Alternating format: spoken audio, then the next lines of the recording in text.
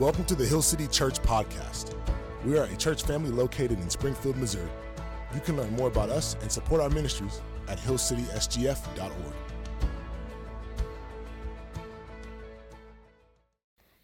Psalm 4.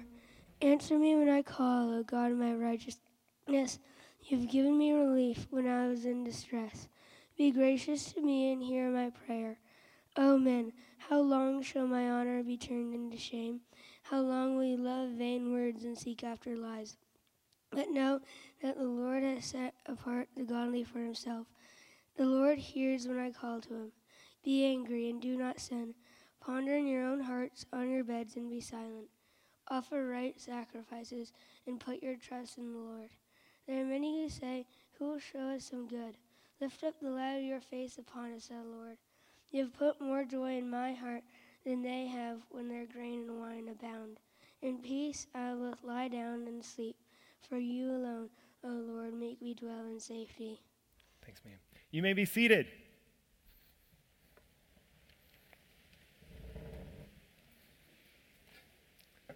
All right, my name is Royce, and I'm one of the elders here at Hill City. And this is a picture of my family up here. And so my family and I went to Kanakuk Family Camp. It's a camp down in Branson. We went there a few weeks ago, and we had a really great time. And this is our picture the day we arrived. And so I don't know about you, but when I look at a picture of my family, I immediately look at myself. And so I look at me in that picture, again, the first day of vacation, and I see a guy who thinks that he's ready, that he's actually ready for this vacation, whatever it has to throw at him. And I also see a guy who is very wrong. He's not ready. He had no idea what was coming, what was ahead. And so I'm just going to give you maybe just a little glimpse into just 1 hour of our vacation. So we're hanging out by the pool, and my wife comes up to me innocently, and she's like, hey, do you mind watching the kids for an hour? I'm just going to go for a run. And I'm like, yeah. I mean, I'm a grown adult man after all. They're my kids. I'm their dad. Yeah, I can watch my own kids. That's fine. And anyway, like I said, we're at the pool, and they're all entertaining themselves, playing. I'm like, this will be easy. I'll just get out a book, kick up my feet, and relax. This is going to be wonderful. And that is when the onslaught began. So my two youngest, it doesn't take long, one of them comes up to me. He's like, Daddy, will you come swim with me? Yeah, sure, okay, yeah, let's swim. A few minutes later, my other son, hey, Daddy, will you go down the slide with me? Yeah, sure, let's do this. A couple minutes later, Daddy, I have to go potty. Okay, yeah, let's go. Daddy, I'm thirsty. Okay. Daddy, will you get me a snack? Yeah, okay. Then my daughter comes up, Daddy, I think I lost my contact. Oh my goodness, okay, all right. And then my son comes up to me and he's like, Daddy, I busted my tooth on the pool ladder. Are you serious right now? What? You busted your tooth on the pool ladder? I'm like 10 minutes into this, and already I'm like fighting the urge to text my wife, like, come help. But of course I know I can't do that. That's the last thing I can do. And so I'm like, okay, we'll figure this out. And somehow, I don't know, we survived. And finally, my wife comes back, and I'm like, yeah, nothing happened. It was easy. Totally fine. We're fine. But I was ready to take a break. So anyway, here's the thing. Here's what I learned. I learned that when my kids need something, they know what to do. When my kids need something, they find their daddy. And we're going to talk about that today. Today, we are in week 4 of our Summer in the Psalms. And last week, Brad talked about how life is hard. We face different hard things every day. Maybe it's difficult people, or a difficult decision, or a difficult task, or a disagreement, or conflict. The list goes on. There's all these difficult things. And the question is, what am I going to do about it? There's lots of different options. You know, I can analyze it. I can make a plan. I can act. I can worry. I can complain. Or I can pray. And in Psalm 4, we come to a psalm of David where he does just that. He's facing hardship. We don't know the exact situation, but it's a people problem. There are these people that are coming against him, and it's not the enemy, it's actually his own people that are coming against him, and they're saying things that just aren't true. And he's faced with that question, what am I going to do about it? And like my kids, David does the thing that makes sense. He runs to his daddy. He goes to his heavenly Father. He calls out in prayer.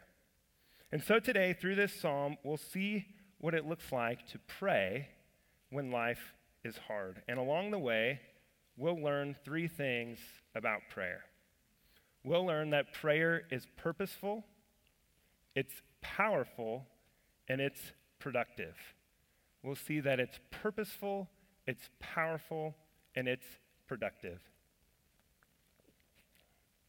So first, purposeful. Verse 1 says, "Answer me when I call." David doesn't waste any time. Right out of the gate, he says, "Answer me when I call."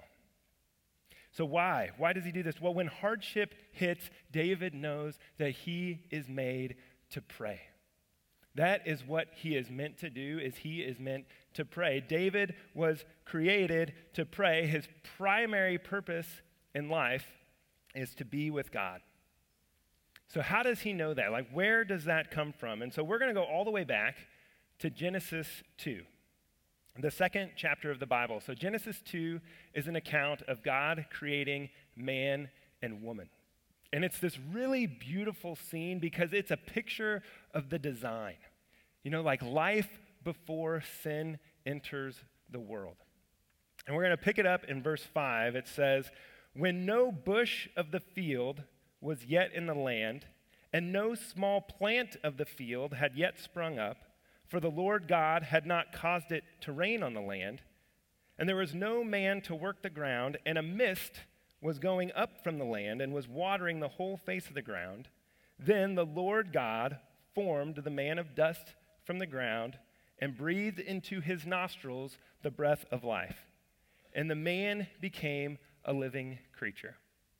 So I just love this. I mean, what a scene. Actually, at first, it's maybe a little bit mundane. But even in the mundane, we can see that God is in control of everything, every little detail. So there's no rain, but God has made this mist to come up and just water all of the land. And in the midst of this, God, he takes some dust and he forms a man. He starts to form a man. And I'm just trying to imagine this. And I'm like, is there anything more intimate than that, than actually using his hands to form a man? And actually, yes, there is, because in just a second, he breathes into his nostrils the breath of life, and this man comes to life. And Genesis 2 goes on. It says, "And the Lord God planted a garden in Eden in the east, and there he put the man whom he had formed. And out of the ground the Lord God made to spring up every tree that is pleasant to the sight and good for food." And we don't have time to go through all of Genesis 2, but just a little bit later in verse 16, we see God speak to the man for the first time. And then in verse 18, God speaks to the man again. And then in verse 19, God brings all the animals to the man, and what it says he brought them to the man to see what he would name them. And then in verse 19 it says, "And whatever the man called every living creature, that was its name." So what's going on here? What's the point? So what we see in Genesis 2 is our purpose on full display. Our purpose is to be with God. And as we spend time with him, as we do life with him, a couple things happen. The first thing is that we get to enjoy his presence. I think of the word presence as the phrase, "I'm with you." And as I think of the man in the garden, I can't help but think of the old Merle Haggard song. It goes, I'm not going to sing it, but it goes something like this. "He walks with me and he talks with me. And he tells me I am his own. And the joy we share as we tarry there, none other has ever known." And that's what we see in the garden, is this man just enjoying the presence of God. And every step of the way, it's like God is saying, "I'm with you. I'm with you. I'm with you. But that's not all, because we see another thing. We see that he is resting in the providence of God. And I love this word providence. Providence is a really great word because it's not just providing, it's actually foreseeing and attending to. What providence means is it's knowing just what you'll need and having a plan to meet that need. And I think of providence as the phrase, I got you. And that's what we see in the garden. God takes his time. He knows exactly what the man will need. And he always has a plan to provide it in just the right way at just the right time. In Genesis 2, the phrase, the Lord God, is followed by an action 11 times. 11 different times we see that phrase in an action, and it's like over and over again, God is saying, I got you. I got you. I got you. And so this is the purpose of prayer. Prayer is how we remember, it's how we experience God's with me and he's got me. And so as we face hard things, whatever that might be, big or small, and I don't know what it is for you today. Maybe it's finding a place to live in a crazy housing market. Maybe it's caring for an aging parent or navigating conflict with a friend or deciding on a career path, or maybe you busted your teeth on a pool ladder. Whatever it is, it's an opportunity to call out to your Heavenly Father and remember he's with me and he's got me. So we're only 5 words in to this psalm, and so far we see that prayer is purposeful. Our purpose in life is to pray. And next we'll see that prayer is powerful. And powerful maybe in an unexpected way. This is kind of an inside-out kind of power. Because for me, sometimes, I don't know about you, but sometimes I forget the purpose of prayer. And I think of prayer as more like a means to an end. I pray so I can get things. I want prayer to be more of a transaction. And maybe that's part of prayer, asking for things, but it's not the purpose of prayer. As much as I want it to be like, God, give me rest, boom, he gives me rest. And God, give me peace, and boom, God gives me peace. That's not really the way prayer works. Prayer is not transactional, it's transformational. So what happens is we spend time with God, we remember him, we process things with him, and then we come out on the other side a different person. Someone who is able to rest in him maybe a little bit more. And today we get to see David basically walk us through, we get to see David basically go through this process. So again, in verse 1, he says, answer me when I call, O God of my righteousness.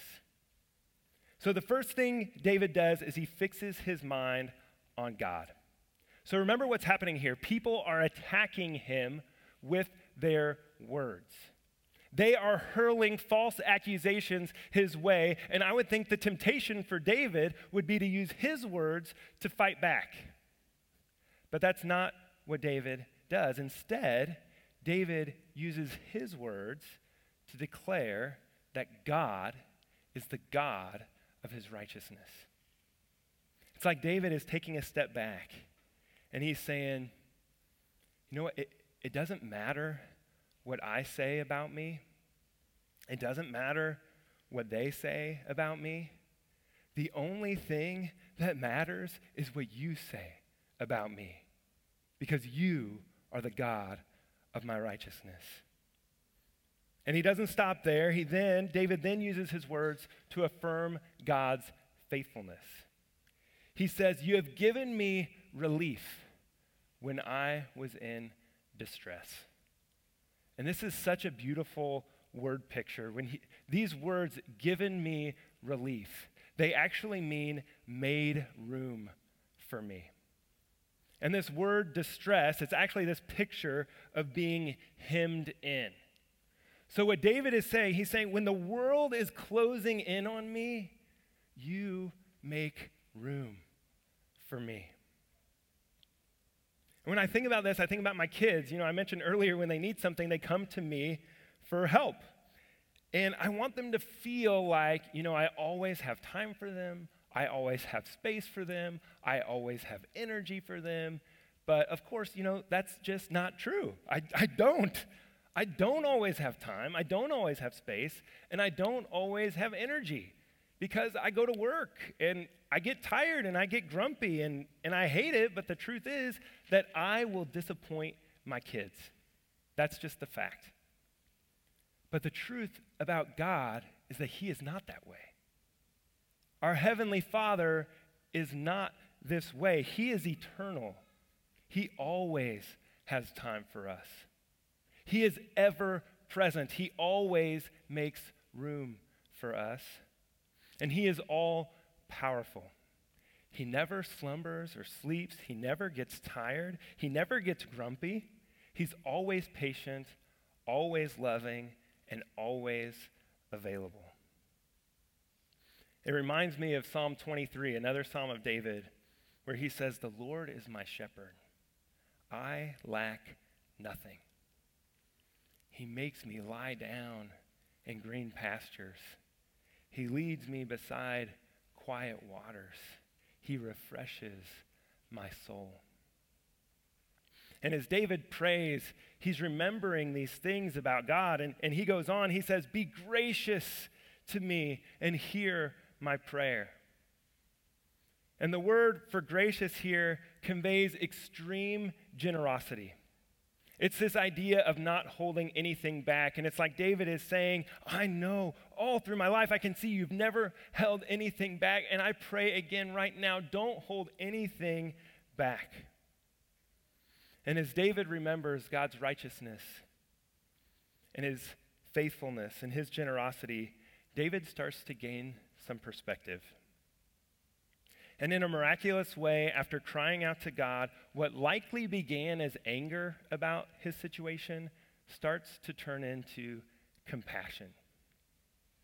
He says, "O men, how long shall my honor be turned into shame? How long will you love vain words and seek after lies?" Because again, these men are attacking David with their words. And what David is saying is it's really bad for them. Not for him really, but for them. And he uses this phrase, "how long?" And it might not sound like it at first, but this is really a phrase of compassion.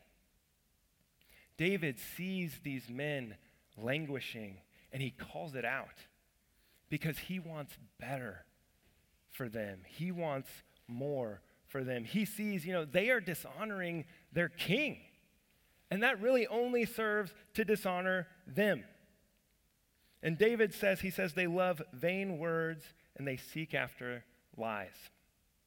And both of these phrases, vain words and lies, what they communicate is emptiness, futility. He's saying, you're wasting your breath. These men, they're working so hard to destroy David, but in the process, they're only destroying themselves. And it's a picture of what sin does to us. Sin promises more. Sin promises better, but in the end, it only delivers death and destruction. And so David speaks to these men, not just to call them out, but to call them up. He doesn't stop with the how longs. He tells them to take a breath. We see this little word in our Bibles, Selah. It's like he's telling them, take a breath, because I'm about to paint a picture for you of what's possible. I'm going to teach you how to use your words. And so he goes on. He says, "But know that the Lord has set apart the godly for himself." So what David does here is he redefines these men. He actually renames these men. It's no longer "O men." He doesn't call them "O men." He calls them the godly. The Lord has set apart the godly for himself. And this is really cool, so if you'll just take like a really quick language journey with me, it'll just take a second because I think this is really neat. So the word for godly here, it's translated godly, but it's the Hebrew word chassid. And the Hebrew word chassid actually means the object of the steadfast love of God, or the loved ones, the loved by God. So again, it's translated in our Bibles, the godly, but it could just as easily be translated beloved or loved ones. And then David's name is David, which means object of the steadfast love of God or beloved. So we've got the chassid, which is beloved, and we've got David or David, which is beloved. So what David is communicating here is he's saying, we're the same. We are both loved by God. So you want to shame my name? You want to dishonor me? Well, guess what? My name is your name. We're on the same team. We're the loved ones. God loves me and God loves you, and he has set us apart for himself. It's not just me, it's me and you, it's us. That is our purpose. Our purpose is for him. We are set apart for him. And so it's like he's saying, you can continue to use your words to tear me down if that's what you want to do, but you're only tearing yourself down in the process. You're wasting your breath. But then he says, but guess what? Guess what? There's another way. There's a better way. He says, listen to this. The Lord hears when I call to him. It's like he's saying, my words actually mean something because the Lord hears when I call to him. And it's like he's saying, remember, we're the same. So if the Lord hears me when I call, the Lord hears you when you call. So do it. Call to him. And David explains what that looks like. He says, not yet, not yet. There's a few things I want you to do. Prepare your hearts, and then we're going to do this thing. So we're going to look at 4 quick things. He says, be angry and do not sin. So the first thing, he says, be angry. So what is he saying here? He's saying it's okay. It's okay to be upset. It's okay to react. It's okay if you want to disagree with me. That's fine. In the NIV, be angry is translated tremble. It's like David is saying it's okay to tremble. Feelings, reactions, emotions are not sins. But then he says, be careful because they can lead to sin. He says, be angry and do not sin. So what sin is David talking about here? I think on the surface, he's going back to these vain words and lies, but I think he's also pointing out that there's a sin underneath that sin, and that is the sin of not remembering God. So if we think back to our purpose, we are meant to do life with God, but what sin wants us to do, what sin would love to do, is to separate us from God. Sin will take every opportunity to take our minds off of God. It reminds me of the Israelites in the wilderness. God had been so faithful to them. He frees them from slavery. He leads them through the Red Sea. When they're hungry, he feeds them. When they're thirsty, he gives them something to drink. When they need shelter, he gives them shelter. He leads them every step of the way. And it's like he's saying, I'm with you. I got you. I'm with you. I got you. And I think about the Israelites, and I'm like, oh man, of course, there's no way. If hardship hits, there's no way they're going to forget to pray. Obviously, that's going to be a reflex. Obviously, the first thing they're going to do is pray. Well, and then we come to Numbers 11, where it says, now the people complained about their hardships in the hearing of the Lord. And when he heard them, his anger was aroused. So, my youngest son, he needs help in the bathroom sometimes. So, like a lot of kids his age, he needs help in the bathroom. And so I want him to know, I want him to never be embarrassed about that and never have to feel like he has to take care of it alone. And so I have been abundantly clear to him, maybe too clear, maybe I've gone a little overboard with this, but I make it very clear if he ever needs help to just ask, and I'm happy to help him, okay? All the way to the point that I got this card for Father's Day last week. And so it's one of those cards that kind of has these prompts that you fill out. And I don't know if you can see it over there. We'll kind of zoom in. It says, my dad loves me. His favorite place is the library. His favorite color is blue. He makes the best omelets. And he always says, I don't know if you can read it, but it says, my daddy always says, my favorite thing is wiping bottoms. That's what his dad always says. And it's true, because at our house, that's how it works. You know, maybe before he goes, he'll come and be like, hey, you know, Daddy, I'm getting ready to go, so you know. And I'm like, yeah, I got you. Or maybe I'm just at home and I hear this cry, you know, like, Daddy, come help me.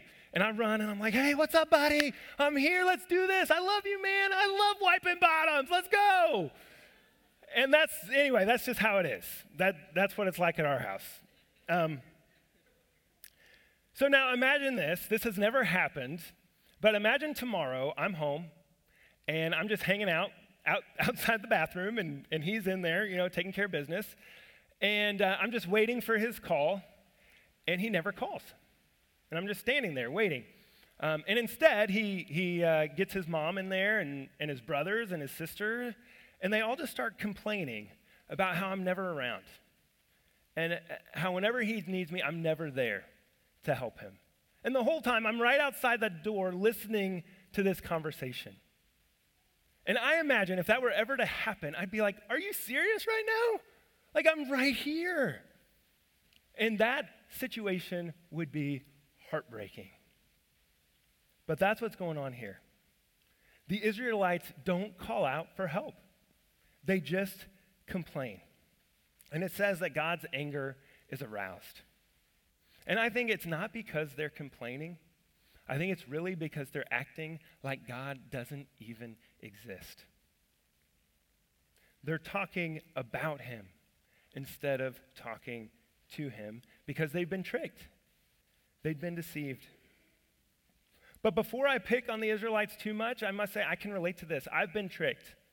I've been deceived because this remembering to pray, it should be easy, but it's not. It's actually really hard.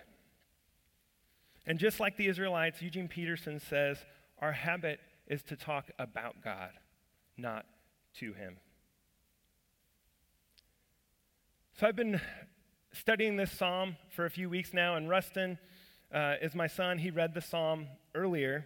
And so most nights we'll kind of read the psalm together and then remind each other, you know, what do we do when hardship hits? We pray. Yes, that's what we do. And then we'll pray. And it's really good. And so then he'll go to bed and I'll go to bed. And so we were doing that a few nights ago. And a few minutes later he comes into my room and he's like, Daddy, I'm having a really hard time falling asleep. You know, my nose is runny. It's all clogged up. I just can't sleep. So what do? I'm like, have you taken your allergy medicine? He's like, yeah, I did that. Both kinds of allergy medicine? Yeah, I did that. I'm like, oh man, that stinks. But that happens to me sometimes too, and what I usually do is I just take a drink of water, and that helps some, and then I go back to bed. And he's like, okay.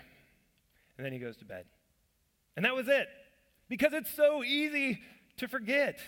I mean, it was a missed opportunity.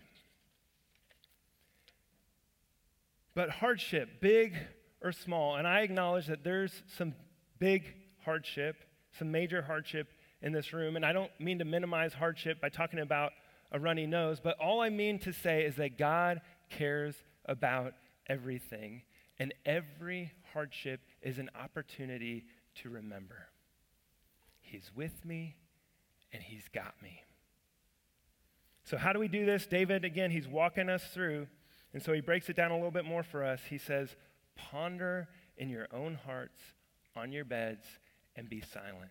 Again, he's like, don't talk yet. We'll get there. But for right now, ponder in your own hearts on your beds and be silent. What he's saying is every night is an opportunity to remember.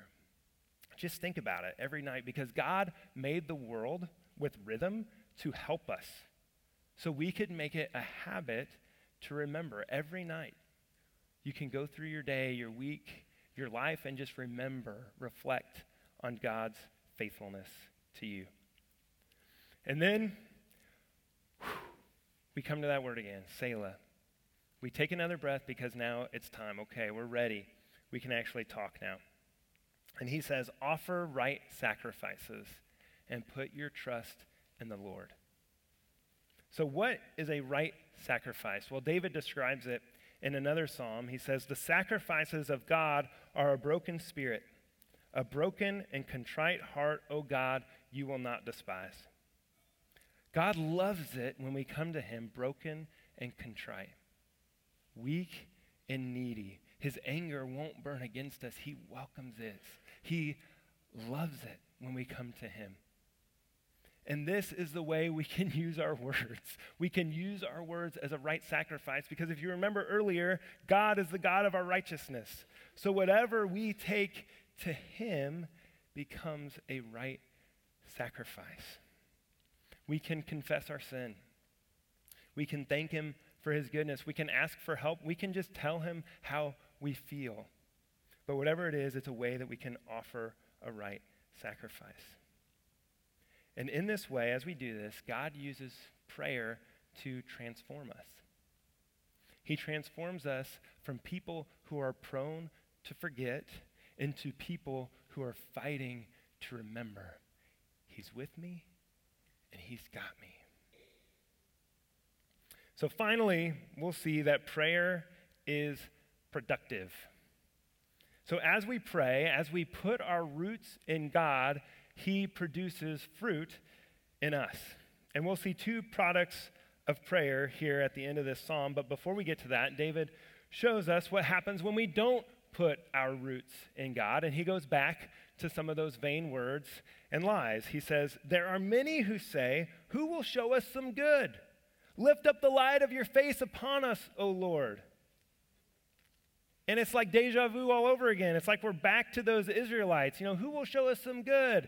Will God ever shine some light on us? And what David is showing us is that the fruit of a heart that is not rooted in God is discontentment. It's these empty words. It's these vain words and lies. But in contrast, David reflects on his own experience, calling out to God, and he says, you have put more joy in my heart than they have when their grain and wine abound. So he's saying the product of a praying life is joy regardless of the circumstances. God uses prayer to put joy in our hearts. And it reminds me of James 1. In James 1, he says, count it all joy, my brothers, when you meet trials of various kinds, for you know that the testing of your faith produces steadfastness. He's saying every trial is an opportunity to lean in and experience God in a deeper way. The testing of our faith, exercising our faith, strengthens our faith. It puts our roots deeper into God, and it produces joy. So I was working on this sermon a couple weeks ago, and I got to experience some of these trials of various kinds. Not really big trials, but maybe some mini trials. And since I was writing this sermon, I was reminded to pray about it. And so it all started as I was leaving the library, and I get in my car, and I see the tire pressure light is on. And so I'm like, okay. And so I decide, okay, I'm going to pray about this. God, what do I do? And I don't know about you guys, this has happened to me several times. Usually it's no big deal. I can drive on it for a while. But there's also this nice gas station that's got a good air situation. So sometimes I'm like, I'll just go and fill up my tire. So anyway, as I'm praying, I'm like, well, I'm close to the gas station. I'll just go to the gas station. And anyway, it was a good thing that I did because my tire was real flat. I don't know how I drove on it actually because it was flat and I tried to air it up. But as quickly as I aired it up, it was losing air. And so I realized pretty quickly, I'm like, oh man, I'm going to be changing a tire. That's what's going to happen right now. And so just to be clear for a second, I was not happy about this. I was not joyful in this situation. I was tired. I was hungry and I wanted to go home. I guess I felt like a toddler a little bit. I was just tired, hungry, and I wanted to go home. So anyway, by the grace of God, again, I was just reminded to pray. I'm like, God, help me. And so it doesn't always happen like this, but this time, even in the moment, it seemed to change things. It's strange to say this, but it really felt like God was with me. And we were going to do this thing together. So that's what we did. We were changing a tire. And as I changed this tire, I learned something. I learned that people really like to watch someone change a tire. Well, I drew a crowd. And I think it's especially true when it's someone like me that is not very handy and doesn't really know what he's doing. Because I've got the manual out. I'm fiddling with the jack. I'm like, I think this goes here. I don't know. And it's a hot day, so I'm sweating like crazy and trying to figure this out. And people are just like laughing. And that's okay. I think people really just like to watch someone else struggle. And I was struggling. I really was. And I think there's some people that like to watch someone else struggle because they're really good at that thing. And they're like, oh, man. Oh, seriously? You're going to, okay, this is how you put a jack together. And so anyway, they're just laughing at me because they know they could do a much better job. And then there's other people that see me struggling, and they're like, oh, man, I'm glad because I would struggle too. I'm glad it's you and not me. And a couple people actually came up to me, and they're like, hey, glad it's you and not me. I'm like, oh, well, thank you. I appreciate that. That's really nice. So anyway, eventually I get the tire changed and I head home. And when I get home, the hits keep coming. Again, not big things, but little things. I get home, the internet's not working. We're trying to find this book to return to the library. We can't find it anywhere. But each time we just pray. And it's not like something magical happens, like we get these instant solutions to our problems, but it was actually really nice because God was with us and we were able to tackle each thing together. And so through all this, slowly but surely, I'm learning that every little thing is an opportunity to pray. And the more we can pray, the better, because God uses prayer to produce things in us. He uses it to put joy inside of us. And so finally, David hits on one last product of prayer. He says, in peace I will both lie down and sleep, for you alone, O Lord, make me dwell in safety. So David experiences peace and rest in God. So I don't know if you've noticed this, but people who pray are different. So just like David in this psalm, we see he's honest, he's compassionate, he has joy, he has peace. And this different kind of life is actually the life we are meant for. Like, this is what we were created for. And it reminds me of this 90-year-old lady I saw in clinic this week. We just got to talking while she was there, and I realized she'd actually been facing some serious hardship in her life. She said that her son recently passed away from COVID, and then she was telling me about how her husband is currently battling cancer, and how part of the treatment for the cancer is chemo, and how the chemo is causing these really painful sores in his mouth, and it's making it really hard for him to be able to eat. And there's some days he just doesn't eat at all, and so because of that, he's starting to lose a bunch of weight. And there were some other things too that she's just sharing with me. Again, not really complaining, but just kind of sharing what's going on in her life. And after hearing all this, I'm like, man, how are you doing? Like, how are you doing with all that? Like, that must be really hard. And what she did, she just smiled at me, and she said, God is so good. And it wasn't like this naive statement, but I could tell she really meant it. And when she said that, I couldn't help but think, really, how can you say that? Like, how are you able to say that? And as I thought about it, I realized, she is very aware of the hardship in her life. It's not like she was putting her head in the sand. She wasn't pretending like it wasn't hard to lose her son. She wasn't pretending like that it wasn't hard to have her husband be battling cancer. She was fully aware of her hardship. But at the same time, she was fully aware of her Lord.